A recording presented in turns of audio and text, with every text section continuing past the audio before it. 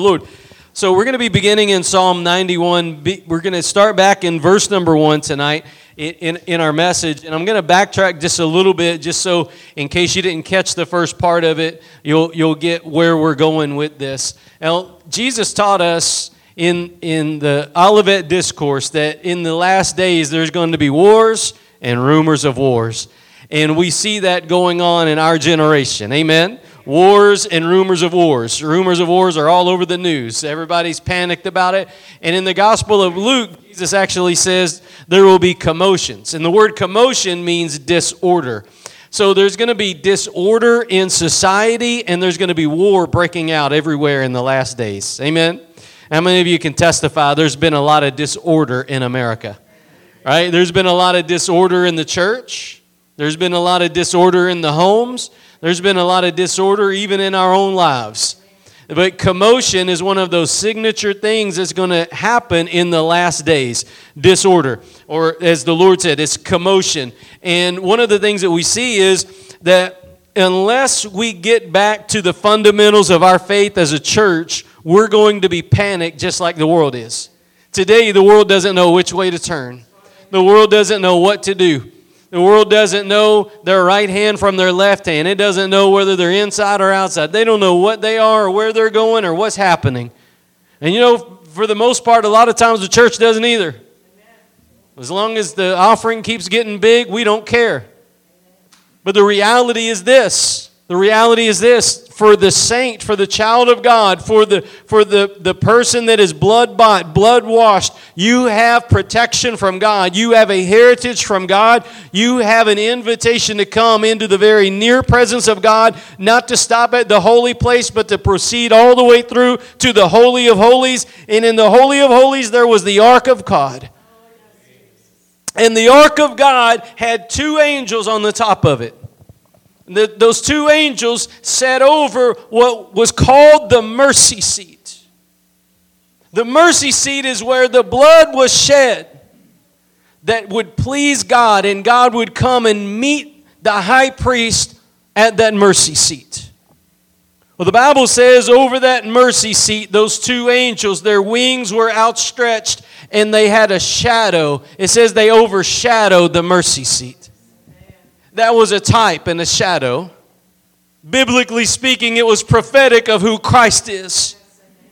That at the cross, the child of God will find shadow from the heat. At the cross, the child of God will find refuge from the storm, a shelter to camp under. At the cross, that's that mercy seat where you'll come. The cross is the place where God meets with us, and He accepts that blood sacrifice. And when you come to that mercy seat, you're overshadowed by those angels' wings. Amen? It was a type and a shadow, very prophetic of the ministry of Christ and the power of the cross. And the reason why we got to rise out of that today is because the church world, by and large, will preach anything and everything but the cross. We'll have a series on worldly love songs and movies from Disney. We'll talk about how to manage your finances and how to find the right person. But we won't tell people how to find shelter from the storm at the cross, how to get saved and filled with the Holy Ghost, which is one place and one place alone, and it is at that cross where Christ died and offered Himself for us, a substitute, a ransom to redeem our soul. That cross is the only place where you can find the shadow of God. God is light, and in Him is no darkness at all, but at the mercy seat there's a shadow for you. And that shadow God invites you to come into to find shelter from that storm out there. The wars, the rumors of wars, the commotion, the pestilence, the earthquakes, all the things that are going on in the world. And the child of God has an invitation to come to God, to come to that mercy seat and be overshadowed by the very presence of God. And you see, because the cross isn't preached anymore, people don't have that covering anymore. And that's why you've got churches that are signing up people to be Democrats and signing up people to be Republicans and doing a 5K march for our favorite political cause when God called us to not do any of that kind of nonsense, but to get back to the book, get down on our face, and to seek Him and to cry out and to plead the blood of Jesus over our lives. There won't be any Baptists or Assemblies of God or Republicans or Democrats in heaven. All those tags are going to come off. And you see, when you come to the cross, you have to come and you have to humble yourself and submit to who God is and what He did. And you have to let go of who you are and let Him make you a new person. And when you do that, God will meet you there. You'll be under that shadow. Now, that's summarizing where we were this morning. We're going to dig down just a little bit further tonight, beginning in verse 1 of Psalm 91. Pay attention to this verse because it ties in to, and if you want that reference, it's Hebrews 9, verse 5, okay? Hebrews 9, verse 5, it says that those angels' wings overshadowed the mercy seat. What a beautiful picture. I'm telling you, God's speaking to you. There's one place for you to get shelter. I don't know what you got going on in your life. Only you and God knows the battle's going on in there. But I'm telling you this, there's one place where you can find shelter. And it's not at your uncle or your auntie. And it's not at your pastor. And it's not at your church. There's one place where you can find shelter, and it's at the cross. That's the place where God will meet you. That's the place where God will accept you. That's the place where God will fill you. And from that place, God will send you. It says here in verse 1 of Psalm 91, He that dwelleth. Now, I got to stop right there just because I got to tell you, King James Bible is so beautiful. I love it for many reasons. And the word dwelleth means you don't stop. It's an ongoing reality of your life. When we're going to talk about from this point forward in this verse hinges on the fact that you not visit the secret place. You know, it's one thing to have crisis and to visit the secret place. You know, you get in trouble, you know who to call. But that's different. It's one thing to know who to call when you're in trouble. It's another thing to dwell at their house. It's one thing to know. It's another thing to be there. It's another thing to be there. You see, there's a part of this verse that hinges on the fact that we don't visit the secret place of God. But it's where we live. It's what we live for. It's where we dwell.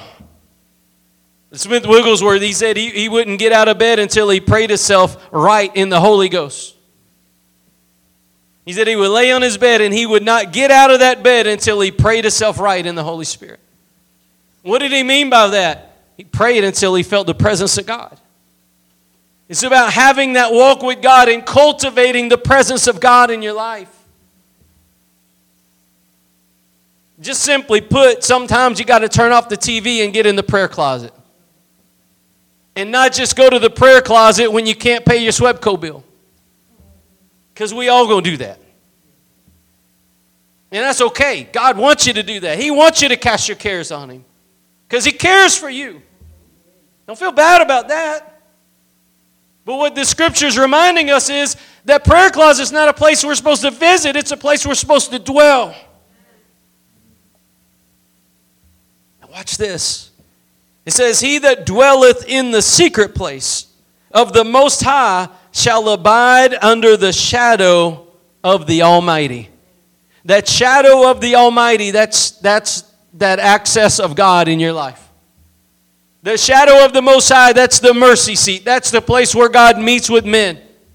If you dwell in that secret place, you'll abide at that place where God can use you, where God can protect you, God can guide you, God can deliver you, God can direct you, God can fill you, God can send you, God can speak to you, God can use you in that place. But it hinges on you dwelling in the secret place. Dwelling in the secret place is different than visiting. Amen? Now, notice what he says here in verse 2. It says, I will say of the Lord, this is the person that dwells, not the person that visits. The person that visits can't say this. I will say of the Lord, He is my refuge and my fortress, my God. In Him will I trust. See, if you only casually visit the prayer closet, but you don't dwell in that secret place with God, He's not a refuge to you. You might have the bumper sticker, you might have the t-shirt, but the reality's not true. How many of y'all can testify on that? I can. I've been there.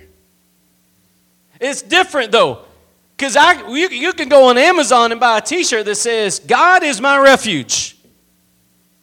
But that don't mean it's true. What is a refuge to you?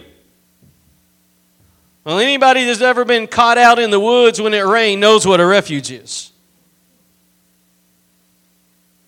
It's when you don't want to get rained on anymore and you find somewhere to get up under something. And can I tell you something? It's raining outside. It's raining. The world is raining down. Filth. Spiritual warfare. The enemy is raining down discouragement, despair, despondency, apathy. Just all in all, spiritual warfare on the child of God. It's raining out there. And if you don't know where your refuge is, you're a sitting target. A refuge is that place where you realize there is a war out there, there is rain coming down, and you need to get up under something. I can tell you something. You don't get up under a church, a denomination, a pastor, or a mere man. You get up under Jesus. You get up under Jesus. And He will shelter you from every demonic lie, every spiritual war, every attack of the devil. He will protect you from every doubt that comes your way. He will protect you from every enemy onslaught. He will protect you from the deluge that the enemy brings. The Bible records, he says that the enemy comes in like a flood, but the Spirit of the Lord lift up a standard against him. So he says, I'll say of the Lord, He is my refuge and my fortress, my God. In Him will I trust. Listen to this. Surely He shall deliver thee from the snare of the fowler and from the noisome pestilence. Pestilence means disease, by the way. Kind of needful in our generation, our pandemic. It says that He will deliver you from the snare of the fowler and from the noisome pestilence. He shall cover thee with His feathers, and under His wings shalt thou trust. His truth shall be thy shield and buckler. Thou shalt not be afraid for the terror by night, nor for the arrow that flieth by day, nor for the pestilence that walketh in the darkness, nor for the destruction that wasteth at noonday.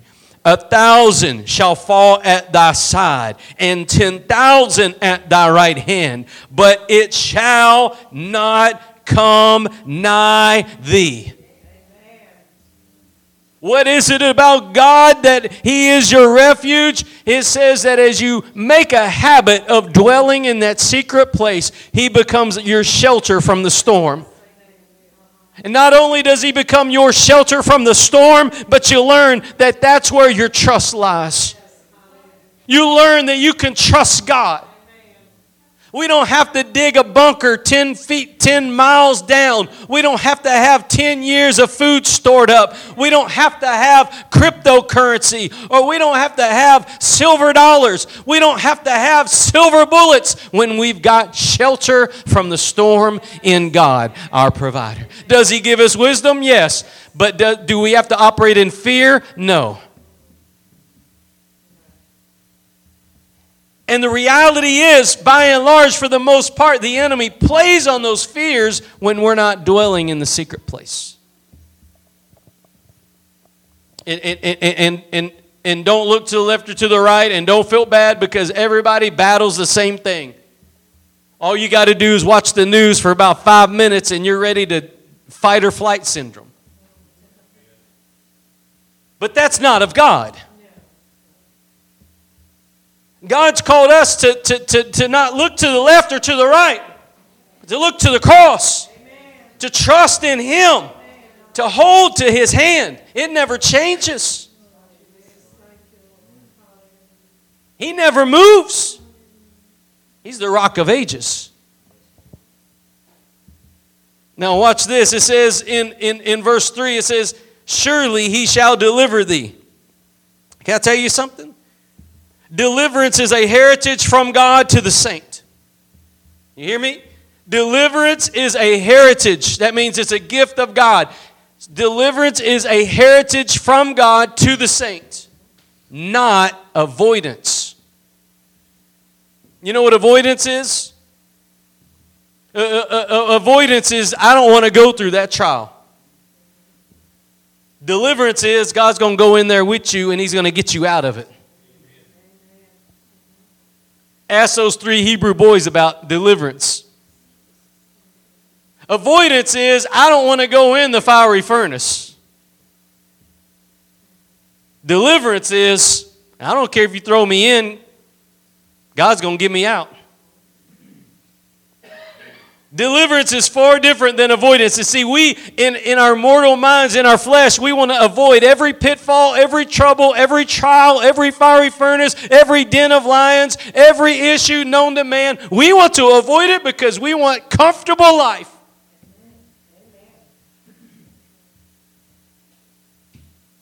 God didn't call us to live comfortably. He called us to contend for the faith. It's 2 different things. It's in the book of Jude if you want to look it up later. We're called to contend for the faith, but as Americans, we really love that comfortable life. And that's why so many people are conflicted and impotent in the things of God. Because God's not going to empower someone who's seeking a comfortable life. We have to lose self at that cross and be made new. Now, deliverance is the heritage. Avoidance is the church's desire. I'll tell you something about Daniel. One of my favorite stories in the Bible is about Daniel. Daniel was told that he couldn't pray. How many of y'all remember that? Y'all know that's why he got put in the den of lions, right? He couldn't pray. He couldn't pray to his God. Can I tell you something? The Bible says when he went up there in his room to pray, the window was open. I'll tell you what most people that I know would have done. They would have went up there, they would have done one of 2 things. They would have said, Lord, you know that I would love to pray right now, but I'll just do that after the end of the month. Or they would have shut the window and prayed when nobody could see. But Daniel didn't avoid. He let his little light shine. He let his little light shine. And that's why he's one of the major prophets of the Bible. Because he wasn't fearful of what men could do. He feared God more than men. He wanted to please God more than he wanted to please men. And he prayed with that window open, not avoiding the trial or the tribulation, but knowing that God would deliver him from it. That's the issue at hand.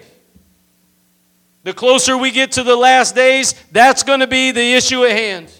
Will you stand when it's time to stand? Will you pray with the window open when you're told not to? Will you stand up for righteousness' sake? Even if it costs you favor with men, they may mock you, spit on you, talk bad about you, leave you, desert you, whatever. But will you stand for God? Will you stand for righteousness' sake? Will you hold to the Word of God? I want to tell you something. Abraham failed that test once. He's a mighty man of God. He's in the Hall of Fame of faith, but he failed that test once. You remember when he did it? It was before he got the covenant promises. Yeah, he went down into Egypt with his wife. And instead of saying, "This is my wife," he said, "Tell them that I'm your brother." Why? He was avoiding trouble. He was avoiding trouble. Can I tell you something? That's called a half-truth. That's called a half-truth. Half-truth is a whole lie. I'll tell you something else. A white lie will still keep you out of heaven. The Bible says liars shall not inherit the kingdom of God. It doesn't matter if it's a white lie or a black lie. You know what they call a white lie? A white lie is the one that you use to get to advance. Well, they didn't need to know that, so I lied to them. Well, the Bible says, it doesn't say just, bad lies. It says all liars. Be cast in outer darkness, will not inherit the kingdom of God. You can go all the way down. But here's the reality, as Abraham operated in a half-truth, which is a whole lie, and he lied, and he said, "That's my sister," and it almost cost the heritage. It almost cost him having an Isaac. It almost cost him receiving the promises of God. The very promise of God. Think about that. If Sarah would have been married to Pharaoh, there would have never been an Isaac, nor a Jacob, nor a Joseph, nor a David, nor a Jesus. He would have had to come through a different line. I mean, this is a crisis because he wasn't willing to stand the cost. What about you? What about me? See, there's issues in our life that in our society we can get by as long as we stand on half-truths. The world will never come against the church as long as it's compromised in a half-truth state. The world is getting darker. And there will come a time it comes against the church because it don't like this. Men have tried to burn this, hide this, keep people illiterate so they couldn't read it.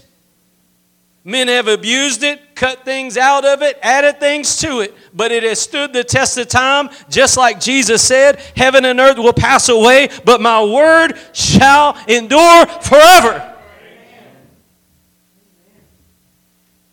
And so the reality is that God's desire is to deliver you, not help you avoid the trial, but to deliver you in it. To show you how mighty, how good He is, that He's a refuge from the storm, that He would be that fourth man in the fire, or He'll shut the lion's mouth while you're in the den of lions. He will show you that even if you get swallowed up by a whale in the ocean, that you won't die, that it won't overtake you, that He'll be there with you.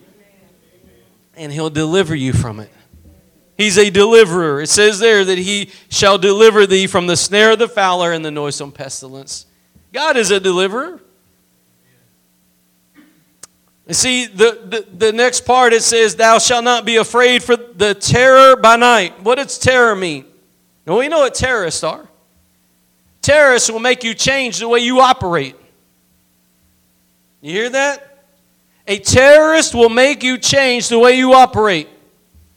Look at the airport. Airport operates completely different than it used to before 9/11. They call them terrorists because they change the way you operate. And you know that the devil wants to change the way you're supposed to operate? He wants you to be fearful. He wants you to hold on to what people think about you. He wants you to hold on to your standing in men's eyes. He wants you to hold on to comfort of life. But terror, what it does is it changes your natural behavior. And anybody that's ever been in emotional distress knows what that means. You've been emotionally, mentally abused. You know, people can strike terror just by saying certain words or by threatening certain actions. And so it makes you change. It makes you change your behavior because you're scared. That's what terror does. It's extreme fear that agitates the heart and mind, according to Webster. Extreme fear. And the Bible says here that we shall not be afraid of the terror by night. But can I tell you something? You'll never know that. You'll never know that if you don't dwell in the secret place. See, those that dwell in the secret place will not have terror. They will have peace. The louder the enemy gets, the more peace floods the soul. The louder the enemy gets, the more those scriptures begin coming back to you. And look, this is the thing.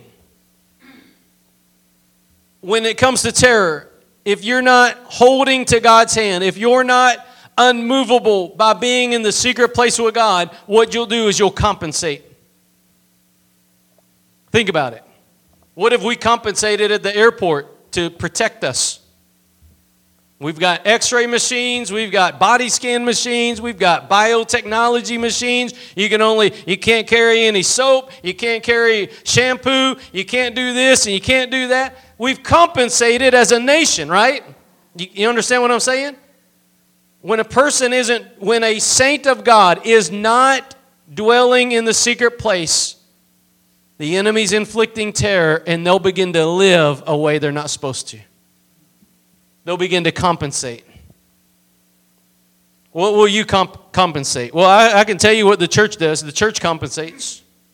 You know what it's called? It starts with a C. It's called compromise. See, if you compromise the message, if you only share a half-truth, if you only talk about the good things, if you only talk about the pleasing things, that's what Jeremiah got in trouble for. They told Jeremiah, prophesy, but prophesy good things.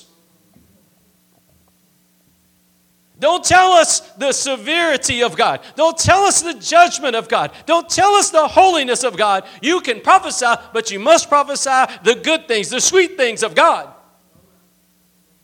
Tell me that I'm all that and a bag of chips, or you're going to die. And Jeremiah couldn't do it because the Word of God was in him, right? The Word of God was in him. He said it's like a fire shot up in his bones. He couldn't hold it back. He had to speak the truth. The Word of God had to come forth. And when you know God and you dwell in that secret place of God, you'll be the same way. And you won't be able to compromise to get along with society that rejects God. You won't compromise to get along with a society that rejects God. If the Word of God is like a fire shot up in your bones.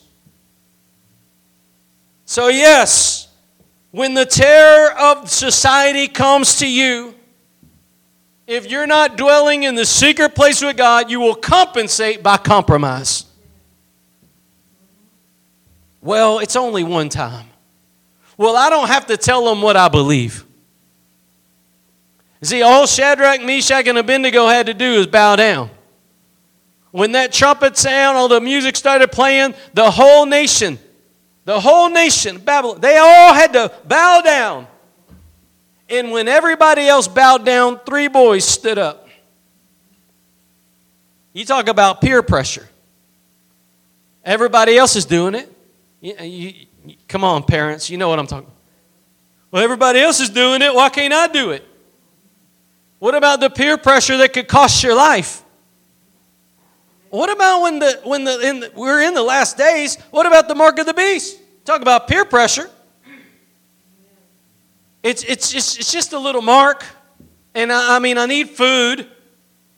Yeah, but it can cost your soul. What will a man give for his soul? And yet the church today is exchanging its consecration with God for compromise with the world. We're exchanging our consecration with God for compromise with the world. And we wonder why we got to have laser light smoke machines and mirrors and moving projector screens. And we wonder why we've got to have skinny jeans and mohawks. We wonder why we got to do all that. Why you got to do all that? Because we don't have consecration. We're making up, we're compensating for not being consecrated in the secret place. So Abraham compromised the message, and it almost cost him Isaac. Is the church compromising its message to stay in favor with the world? And could it cost us our Isaac? What's our Isaac? The latter rain. I'm telling you, Scripture prophesies before the rapture there's going to be a latter rain. There's going to be a movement in our nation. There's going to be a movement around the world. The Holy Ghost is going to come down on this nation. He's going to come down on the church, but He's coming down, listen, on a consecrated, holy, sold out bride of Christ. And if we're going to experience what Abraham experienced, was that Isaac coming forth, we're going to have to get off that compromise with Pharaoh to get along and say what needs to be said and stand on the truth of God's word. Amen. Let me show you something in let's go over to Philippians chapter 1. Philippians chapter 1. And we're going to move all the way down to verse number 27. Well, we can start with verse 25. So Philippians 1, and we can start with verse number 25. I got to tell you something. Here's the reality. In Psalm 91, we're really talking about God's protection, right? We're talking about us dwelling in the secret place, and as you do, you've got a covering over you. That's the question. Do you have a covering over you? The only place that you're going to find covering is not me or this church or any denomination or any ministry. Your covering comes from the cross. It comes from your relationship with God. It comes from your being surrendered to God. It comes from you humbling yourself, having a contrite heart, and coming and be made new by God. The Holy Ghost is our covering. And we don't experience that outside the cross. But listen, Psalm 91, like I said, is all about the enemy. It's all about protection. It's all about refuge. It's all about being under that shadow. But you'll always have enemies in life. It's not just a last days thing. The church has had enemies from its birth. You will always have enemies. We will always have enemies. We'll always have battles. You got to look at this. It's not about how big the battle is. It's not about how big your enemy is. How many of you feel like you fought just one too many battles in life? It's not even about how many battles there are. It's about how big your God is. It's about how big your God is. God never fails. God never fails. He never leaves you. He never forsakes you. The Bible says in Hebrews 13 that He will be your helper. He will not leave. No, not ever. The Lord is my helper. What shall man do? Is our God bigger than our battle? Ask yourself that. Is your God bigger than the battle? Is your God bigger? My God is. If we ever get to a point where we don't think our God's big enough, we need to have a come to Jesus meeting. Just remind yourself of the old Sunday school stories. David and Goliath. You see, that's the thing. We've majored on the minors. We minored on the majors in the church world. We try to get people to speak Koine Greek. Try to get people to memorize systematic theology. We try to get them involved in our methodology. As the old preacher says, the only thing that'll help you out, though, is kneeology. Bow that knee down to Jesus. Have a come to Jesus meeting. Get some kneeology. Everything else will start making sense. So listen here. It says in verse number 25, Paul's writing to the church of Philippi. How many of you know he wrote this from prison? How much faith and victory would you be writing from prison? Come on. You get one bad comment on Facebook and you think God left you. Oh, I'm being persecuted. What happens when you get thrown in jail for your faith? Paul didn't get thrown in jail because he didn't pay his taxes. He didn't get thrown in jail for a speeding ticket he didn't pay. He got thrown in jail for doing what God said. Where are you, God? Where He's always been, with you. The world's against you. The world's against God. If you don't think that, why did they crucify Jesus? Because they're against God. And if He's in you, guess what? They're coming for you. Because they're coming for what's in you. So Paul, writing from a place of faith and victory from prison cell 2. Here in the book of Philippians, it says in verse 25, he said, "In having this confidence, I know that I shall abide and continue with you, all for your furtherance and joy of faith, that your rejoicing may be more abundant in Jesus Christ for me, by my coming to you again. Only let your conversation be as it becometh the gospel of Christ." Hold on. Paul said, look, things will settle down. I'm coming out of this. I'm going to see you again. Well, we're going to have church one more time. It's going to be all right. Only. Meaning, look, everything's going to work out, church. I don't know how or when, but I know it will. That's what he's saying. He said, I know it's going to work out. Only. Meaning singular. This one thing you've got to do. Let your conversation be as it becomes the gospel. The gospel of Christ. What does that mean? Let's read the rest and then we'll get into it. Only let your conversation be as it becometh the gospel of Christ, that whether I come and see you or else be absent, I may hear of your affairs, and that you stand fast in one spirit, with one mind, striving together for the faith of the gospel. Listen closely. And in nothing, which for you guys in East Texas, that means nada.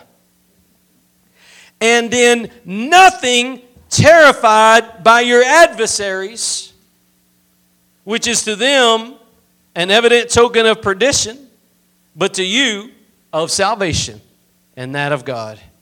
Now let's get into this part right here. You got to get this part. This is going to help you out in the coming days. Watch what God's saying. Only let your conversation be as it becomes the gospel. What does that mean? Who cares who won the game? Did you see the poll numbers? Nope.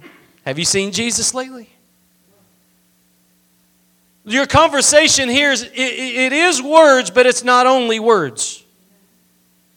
The biblical word for conversation means your manner of life. How you live, how you treat folks, what you do, what you think about, what you watch on TV. Don't throw eggs. The kind of movies you watch, the things you participate in, where you go, how you go, what you do. It's all part of your conversation. What that means is the way you're speaking to the world. Your life speaks to the world around you. You may think, well, nobody is with me in my room.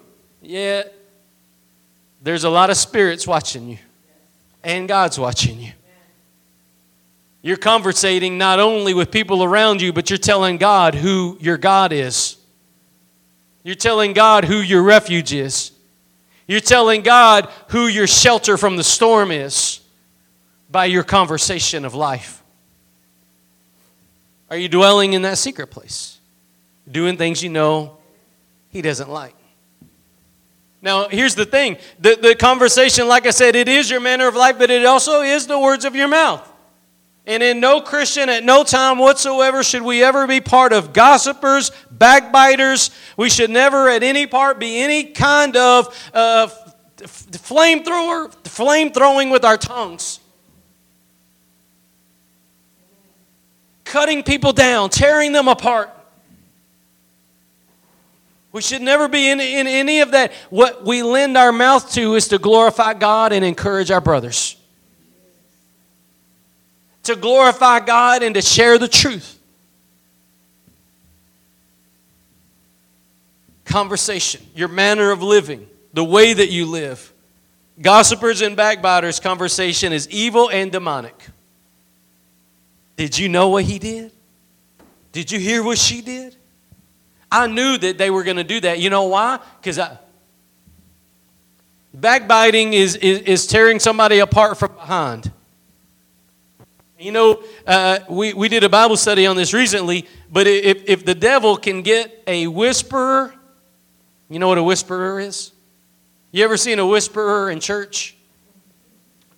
Oh, sister so-and-so, blah, blah, blah, blah, blah. If the devil can get a whisperer into a church, he can destroy it. Not the church, but a church. A body of believers can be decimated through a whisperer. And see, the Bible in Proverbs says it's a talebearer. A talebearer is someone who's just bearing the tale.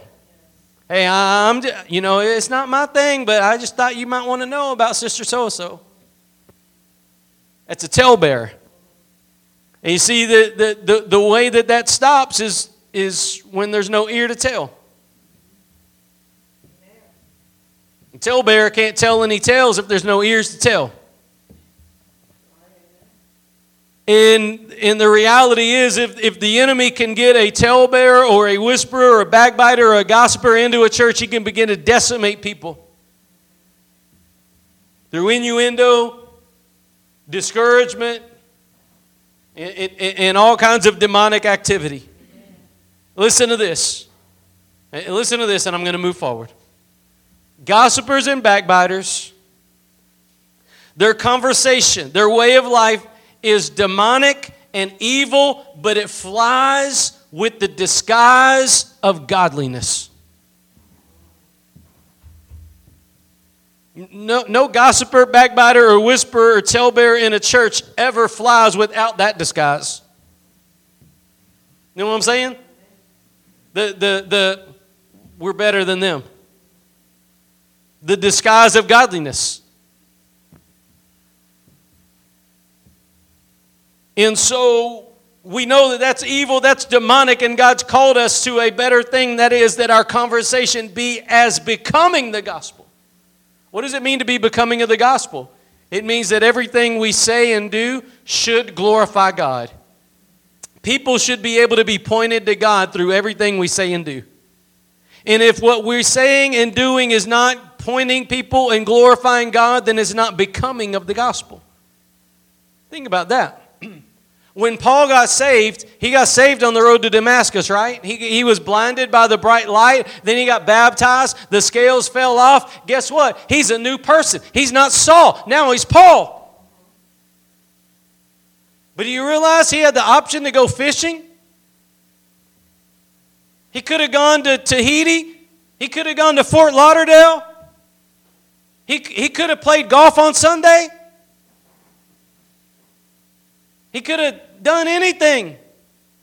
He could have, he was a tent maker. He could have made tents on Sunday. But what did he do? He gave himself to the gospel. He started churches.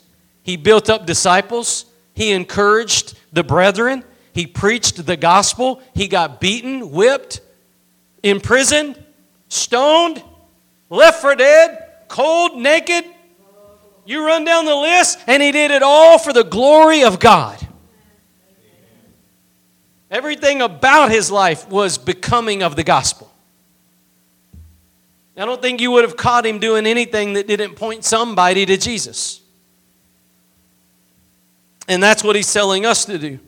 That our lives point people to Jesus. Can I tell you that?